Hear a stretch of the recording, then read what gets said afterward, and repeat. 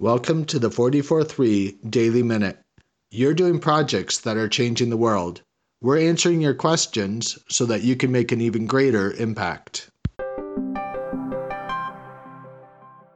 What's the number one question that I can ask to determine if my project has succeeded or not?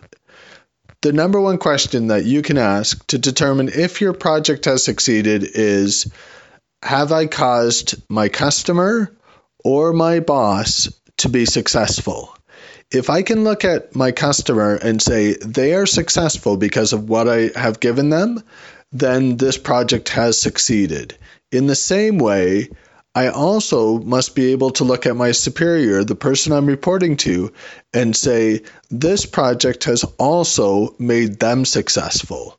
My superior's responsibility is ultimately, again, the success of the customer and the success of the company that I'm working for at the same time. If my project has made the customer succeed and the company succeed, my project is a success. Thanks for listening today. Today's episode was brought to you by 44.3. We're providing tools, resources, and services for people who have to manage projects in their everyday work, even though they aren't professional project managers. Visit us today at 44-3.com.